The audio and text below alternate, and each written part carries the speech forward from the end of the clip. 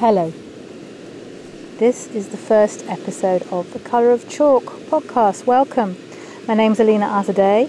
I'm a writer, an artist, cultural activist. And this podcast is the first offering from We See You Now, which is a whole programme of literature-focused work being created through my writing residency with the South Downs National Park Authority.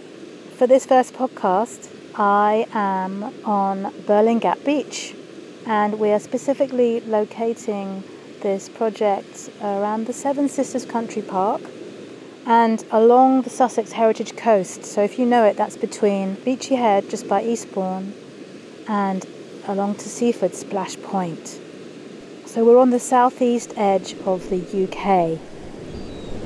For each episode, I'm going to be walking or wandering, talking with a guest, usually a writer, along a different route across the area, and just respond to everything that this area has to offer in terms of inspiration for writing, and to think about and reflect on how our relationship with nature and the coast has been shaped by our upbringing, our identity, and our sense of belonging.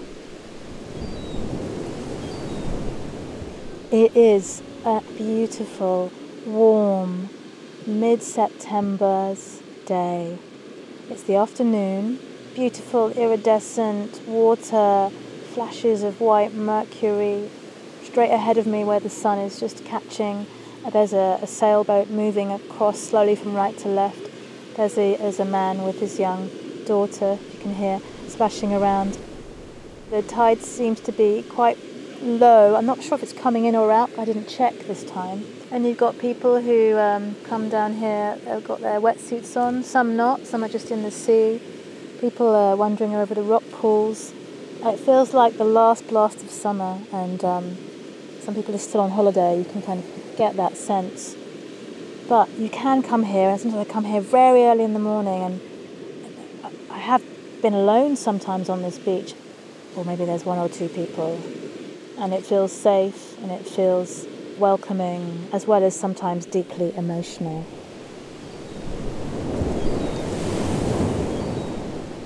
And I am in my pop-up beach tent, which is like my little writing office for warm weather when it's not too windy.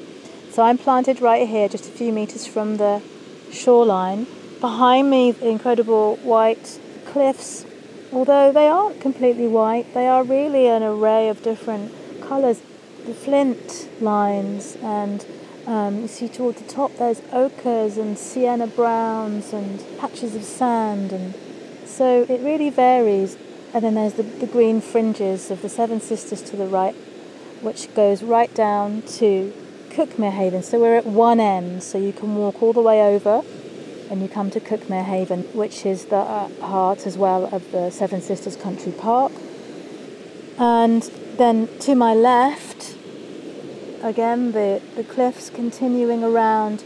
They take in two lighthouses, one at the top, the Belty Lighthouse, which was built as a folly and has had to be moved back because of the erosion and didn't work as a lighthouse, so is now a B&B.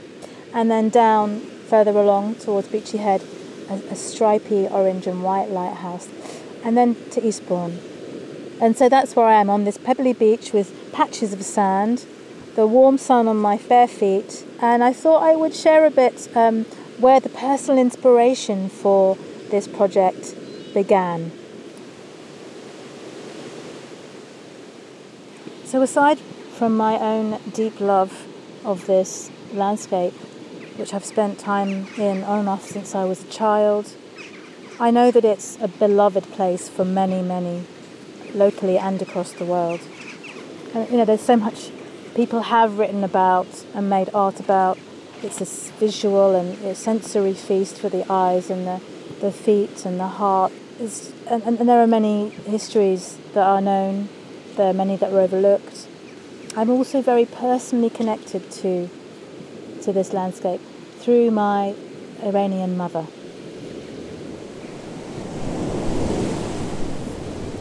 So my mother arrived from Iran in the mid-60s. She came to Eastbourne. She flew in unlike many Iranians now who are in desperate circumstances, arriving in boats, for example, and in terrible conditions, with very few safe and legal routes here. She came here at that time, quite easily, to study to be a nurse and to work for the NHS, and which, as we know, has much of its foundations built on migrant labour and expertise and love and care, as is now the case. And she met my English dad there in Eastbourne, and they moved inland, and I grew up in Kent. And my mum, she lived a full life. She had many challenges because of where she came from, who she was, and just life. But she thrived here. And I won't talk a lot about her now, but I'll refer to her at points because she's very relevant to some of the themes and the journeys of this project. And I am currently completing my first book, which is about my mother and myself. It's a chronology and a blended autobiographical story. And the final chapter of that book is set here at Birling Gap. And so the aspect of my mother's life and the story that's relevant to this particular beach, this start of the Seven Sisters and this coastline, is that my mum actually died in the sea. Her ashes are scattered in the sea here. And so this has become a really extraordinary place in our family archaeology. And so late 2019, I came down here, as I often do when I've completed something, and I had got to what I thought was my final draft, but was only my third draft. I'm now on number 9 of my book. And I came down here for a little mini celebration, and I went into the cafe for a cuppa, and then I wandered into the visitor centre, and my eye was immediately drawn to a thick white painted line on the floor, just a few metres back from the door, which is again maybe just 20 or meters from the edge of the cliff itself. Now I noticed that it carried the date 2053, which is when the edge of the cliff and the water line is predicted to be by that date. And something about that shocked me in that moment. So apparently this cliff is eroding. I think it's at a rate of 0.6, or it may be even higher. It might even be 0.8. I think it fluctuates, but I think recently with extreme weather it's rising. And so I began to reflect in a very visceral way on rapid climate change, on human and land loss. And in the same breath, this awareness of this continual tide of water which recedes and then returns, no matter what, like a kind of strong, life-giving blood, this force of the sea, just feeling in quite a profound way a part of nature myself, part of this landscape, but my mum, who is somehow part of the sea, of the cliffs, of the land here, literally, and so connected to her in that way. And I scribbled down what I thought was a poem, and it turned into a story and became the basis of this project. And at the time I was really lucky. I was given a lot of support and guidance through New Writing South, Writing Our Legacy, who are a diverse literature organisation, and the community of writers there. And it's set in the future when the coastline and the Seven Sisters whole area, including the Cuckmere Valley, will have changed much more dramatically than it has even recently. And that's all I'll say. You can have your own response to that story. But it was a spark for running a series of writing retreats, which had to be on Zoom because of COVID, and getting writers in our communities, so black, brown, writers of colour, writers of migrant heritage, to think about the themes of the work and respond to that creatively. It's how you can actually draw on this landscape to write about life experience, a transcultural life experience. This coastline is rapidly changing. It's also a border. You think about arrivals and departures and the other nations that we or our families maybe our parents or grandparents have moved from, about their losses, yes, but also about the human riches and the gifts that they have brought, or we have brought through the process of migration, and whether that's forced or whether that has been chosen, depending on why and how you came here.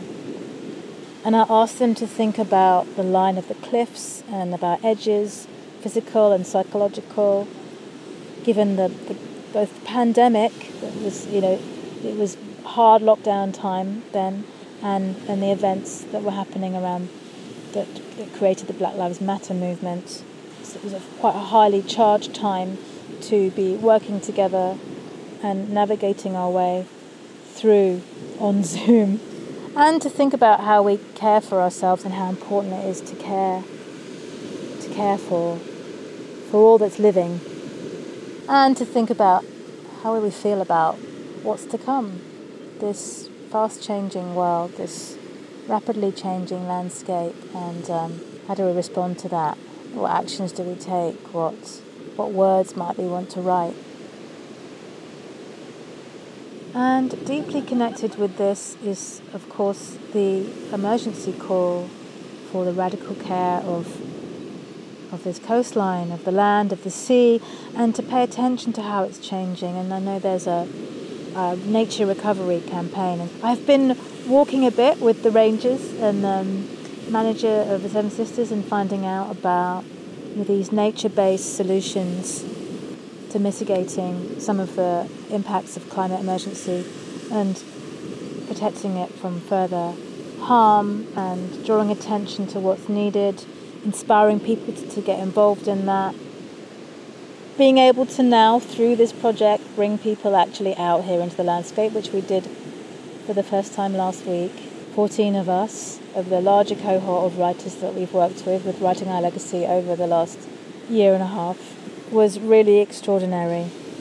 And for me, it's a dream come true, because although, as much as I love to be alone in creative solitude in my little beach tent, writing, dreaming, I also really love to be among fellow creatives and in a process of exchange and solidarity and just witnessing other people discovering what's here and sharing that.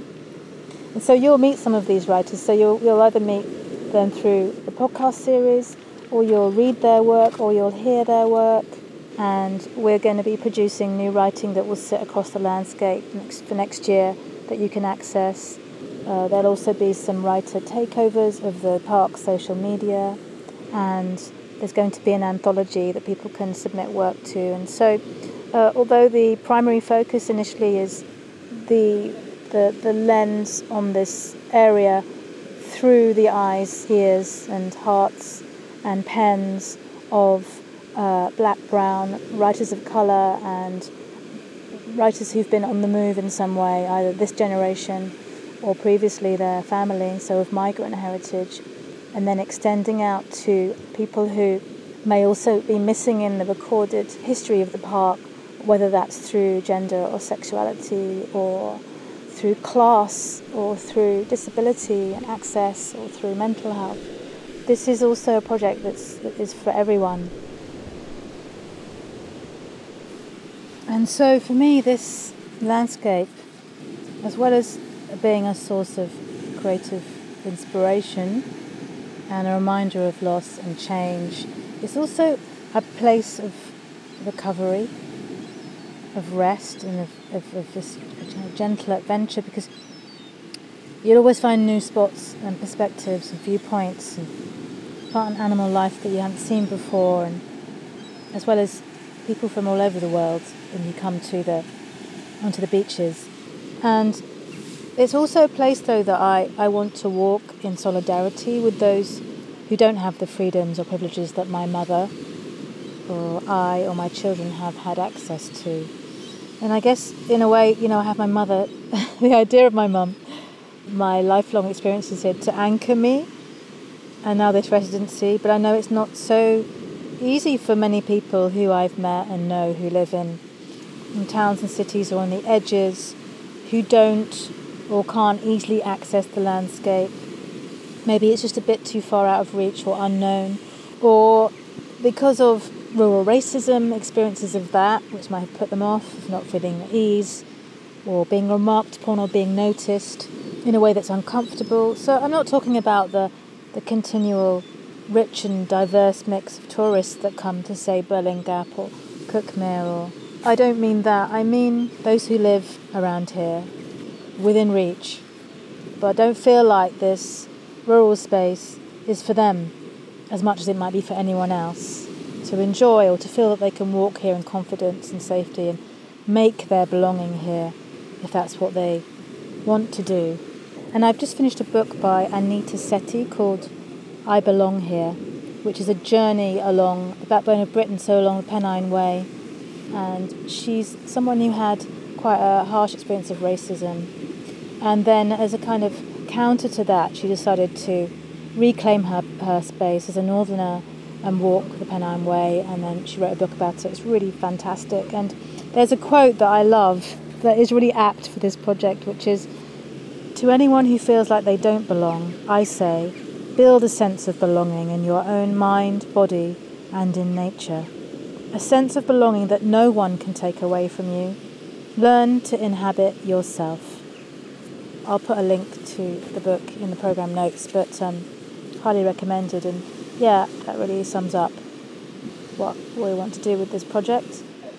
And so I find that inviting people to directly experience the landscape through writing and in other ways, alone or together, is just a brilliant, pleasurable and a powerful way to support this process to happen, this process of inhabiting ourselves and inhabiting the landscapes through which we pass and with which we, want a deepened relationship. And so I'm asking the question, what does this landscape and this national park, being a place of welcome and a landscape for all, actually look and sound like? So anyway, many questions, and someone says, the questioning is the answer, which I really like. So now I'm going to play you the story, prologue story, and I recommend, if you are able to come down to the coast or the edge of water somewhere, a river or the sea, it's quite a good story to take with you on headphones and bring a notebook and a pen, or if you do notes on your phone along with you, because you might find that you want to write something in response to at the end, or it might spark something that you might want to submit to the project later. And can you hear that? That sounds like the Spitfire again coming over, and we've got the tide is coming in now, so I'm going to have to move quite soon. So the next time you will hear me, it will be in the company of one of my walking and writing allies. And so do subscribe to this series and see the program notes for links and the book recommendations, which I will always offer. So today I have two. One is the Hidden Sussex Anthology, which is how I met a number of the writers who I'm working with, and how I came to be in partnership with Writing Our Legacy, who made that anthology happen. And I have two stories in it. You can get it online. And the other one is Anita Sethi's I Belong Here. I think that's published by Bloomsbury. Also be a link in the program notes.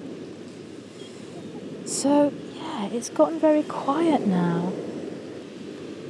I can't see anyone in the sea. I might try and have a dip in the sea. Maybe it'll be the last dip before the autumn arrives properly. And then I'll take my tent down and head home. But I look forward to seeing you along the coast or inland soon. Thanks for listening. Bye.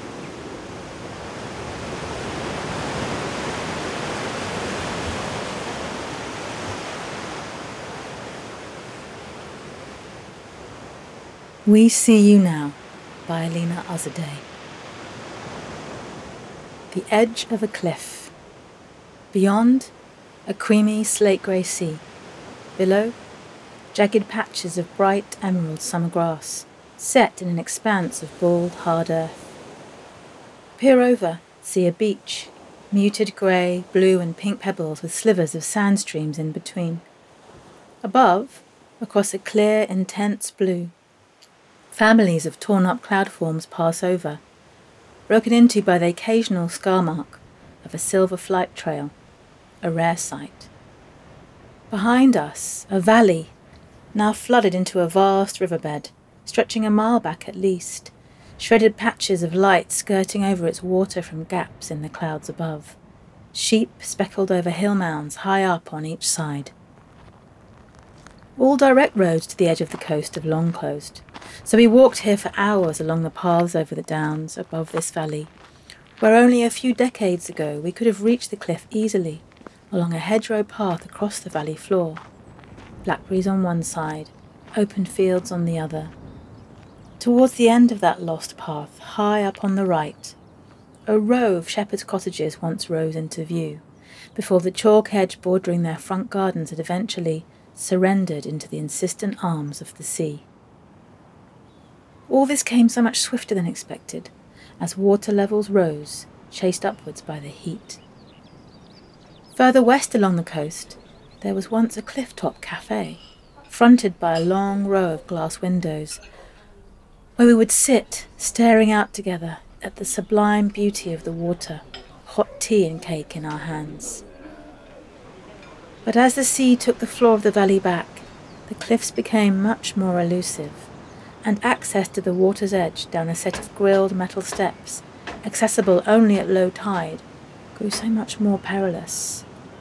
But many continued to travel here, drawn to the crumbling beauty of these cliffs and the view beyond them, as their top skins slowly began to melt back into their mother's watery womb. Reaching back into their early past, 84 million years ago, when the cliffs formed part of the seabed, these delicately aging chalk beasts remembered how comforting it was to just lie low in deep water and let the rhythm of the tides gently lull them to sleep. So much better than to be exposed and protruding as they now are, battered at full force by the wind, rain and bitter cold for much of the year. Then the cliffs remembered, far more recently, just a few million years ago, how, as the ice melted and the dinosaurs disappeared, a crack had opened in the land they were once joined to, parted ways with itself, and birthed this small island and its few outliers, and how they found themselves on the margins of the mainland, alone. And how this outer skin of creamy rock felt itself sliced up, painfully exposed, a layer cake of chalk, sand and silt, embedded with so many plant and animal nations. And how, over time, the cliffs were fed by a growing number of humans, as they began to populate this land, and it hungrily absorbed the calcified bones of those who died in shipwrecks and other misadventures, trying to reach the shore here when all other routes to seeking refuge on the island had closed. There was one particular point on this coast, along which the cliff's edge rose and sank 7 times, where it watched, with puzzlement, lone humans, in grief and despair, use the edge of the cliff to return themselves to the water.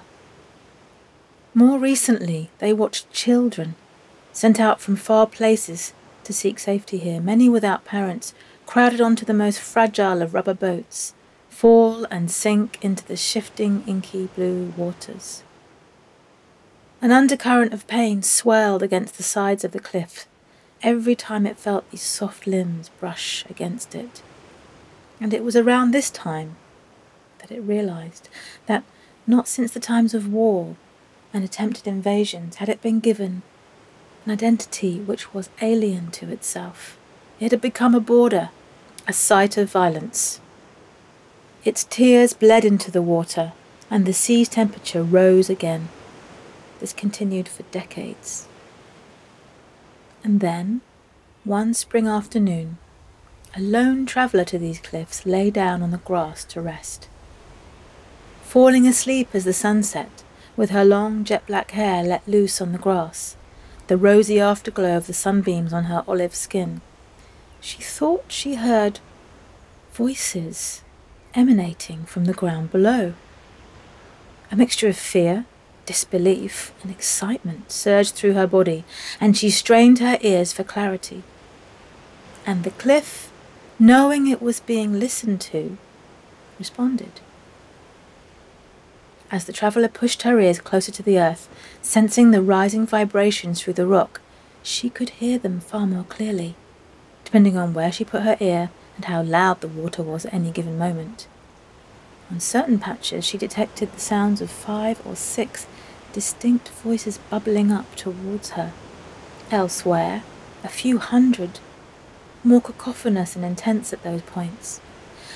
And closest to the edge, now trembling, she heard a chorus of several thousand, merging with the sounds of waves crashing close, and then tenderly lapping further out to sea, following the constantly changing state of the tide cycle. She lay there for hours on the softest patch she could find, several meters from the edge of the cliff, mesmerized, unable to leave. Her fear subsiding through the darkness until the sun rose. She had no way of knowing if what she was hearing had been there all along, or if this had suddenly begun to happen, like a switch being flicked. Perhaps because she was someone who had learned to listen deeply to others, the cliff sensed this and chose her first. In the years following the Great Pandemic, as the waves of grief at the loss of loved ones fostered a softening of many hearts and the breaking of others, the cliff noticed humans' increased need for connection with this coastal land and what lay beyond.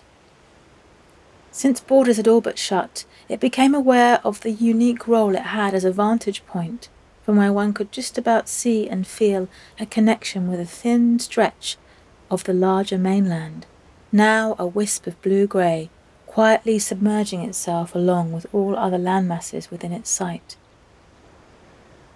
With the sound vibration from the rock permeating the air above it, the cliff realized it had a hive mind, and could hear this mind's thoughts hovering above its landmass, hovering so clearly and with a specific intention in the face of total erasure, to try to reach human ears.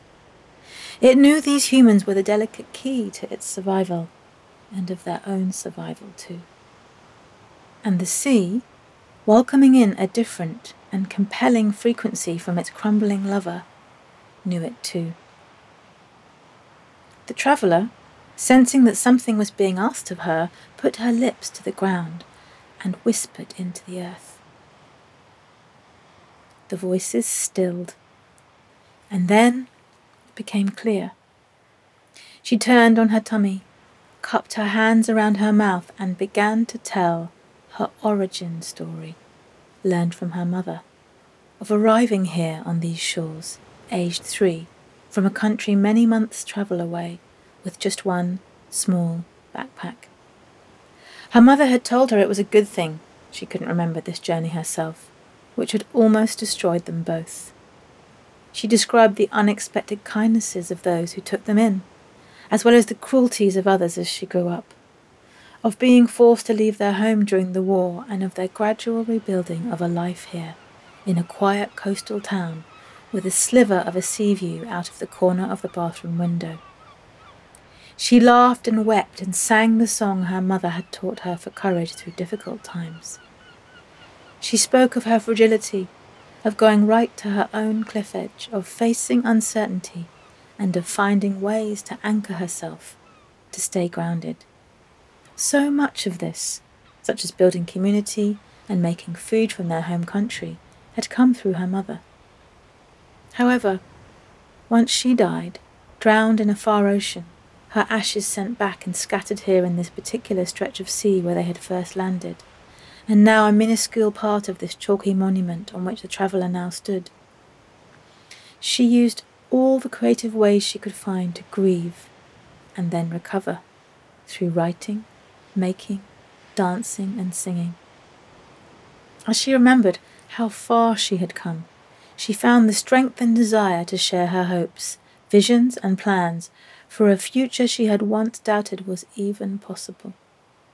She felt the earth and sea listening, and eventually rose up and headed back, feeling an intense urge and responsibility to transmit the cliff's tender appeal to return with others from her community, to tell their stories too, not yet knowing why it was important to do so.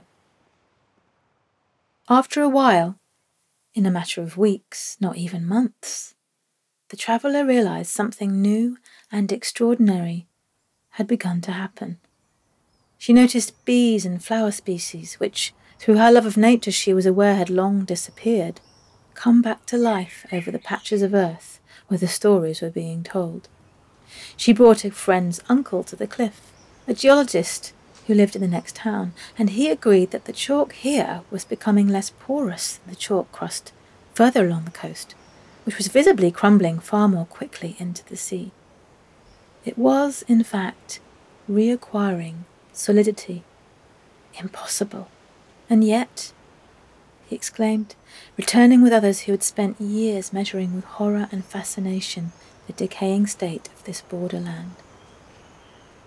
As the phenomenon grew, of people coming to listen in quiet wonder to the voices in the ground and gift back their own stories, the geologists decided to test the temperature of the water.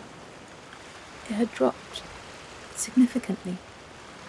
And then the traveller understood. The vibration of her story, and of the many that followed as it found its way through the body of the cliff, had somehow triggered the quiet regeneration of the very land itself. It was as if this coast was recovering the distant memory of being one with its mainland family, and lowering the watery defences that had been destroying it. When those living further inland heard of the miraculous renewal of their sinking habitat, they began to join in the collective journeys to the coastal lands. They set off high over the downs with their crafted bodies of stories and food, sharing both with each other as they walked. Those who could not walk confided their stories in those who could, and so it grew. Even the most cynical began to join in, as they found solace and relief in the company of those returning who seemed so full of hope and new life. After long periods of self-isolation and quarantine, these journeys to the coastal lands began to be seen as a way to embrace and revel in the wonder and wealth of the people's hybridity together after so long apart. This was to become known as the time of thriving. And it's to be noted that the ones whose stories had the greatest effect in bringing the land back to life and calming the sea were the ones whose losses in life were the deepest. It's also to be remembered that everyone who looks far back enough into their own history, including those who call themselves indigenous to this land, will find these stories somewhere in the lives of their ancestors. As we lie on the grass now, like that first traveller, and put our ears to the ground, listen to the talking, singing, mumbling, crying as it rises up in a whole spectrum of languages, of all those who've arrived and lived on these shores since it first formed itself. Amongst them you will hear Gaelic, Welsh, Latin, Swahili, Yoruba, Amharic, Germanic and Old English, Dutch, Dane, Norse, Frisian, Norman French. There's also Patois, Spanish, Urdu, Bengali and Arabic, bleeding into Farsi and Dari, and scores more. It's not just this cliff talking to itself, you see. This internalized Tower of Babel with its vocal root stems, travelling through the layers of rock, is seeking the companionship of new voices still, fresh life, in a continual process of call and response. If we focus in, we can hear one, stronger, clearer voice, inviting us in directly. We see you now, you living beings from more than one shore.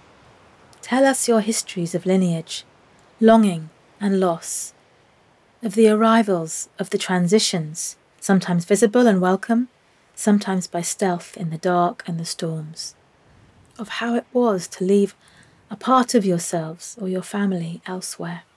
Tell us what was lost and what took its place as you tried to make sense of who you could become in this new territory. Tell us of your own borderlands and what lies beyond them, of the edges you've been to and the new horizons you've found, of what is possible now from where you stand as you look ahead. Tell us of those moments of love, connection and recovery, of crafting a new life, of being held, then let go, of falling and then finding a foothold to continue and to create a future, and of what the future might be for your children as they find new ways to thrive again. Come close and pour your words into us so that we can become the place where all these threads of here and there, of them and us, pull together as a single fabric. Speak to us so that we can remember what it is to be whole again. And we began to speak.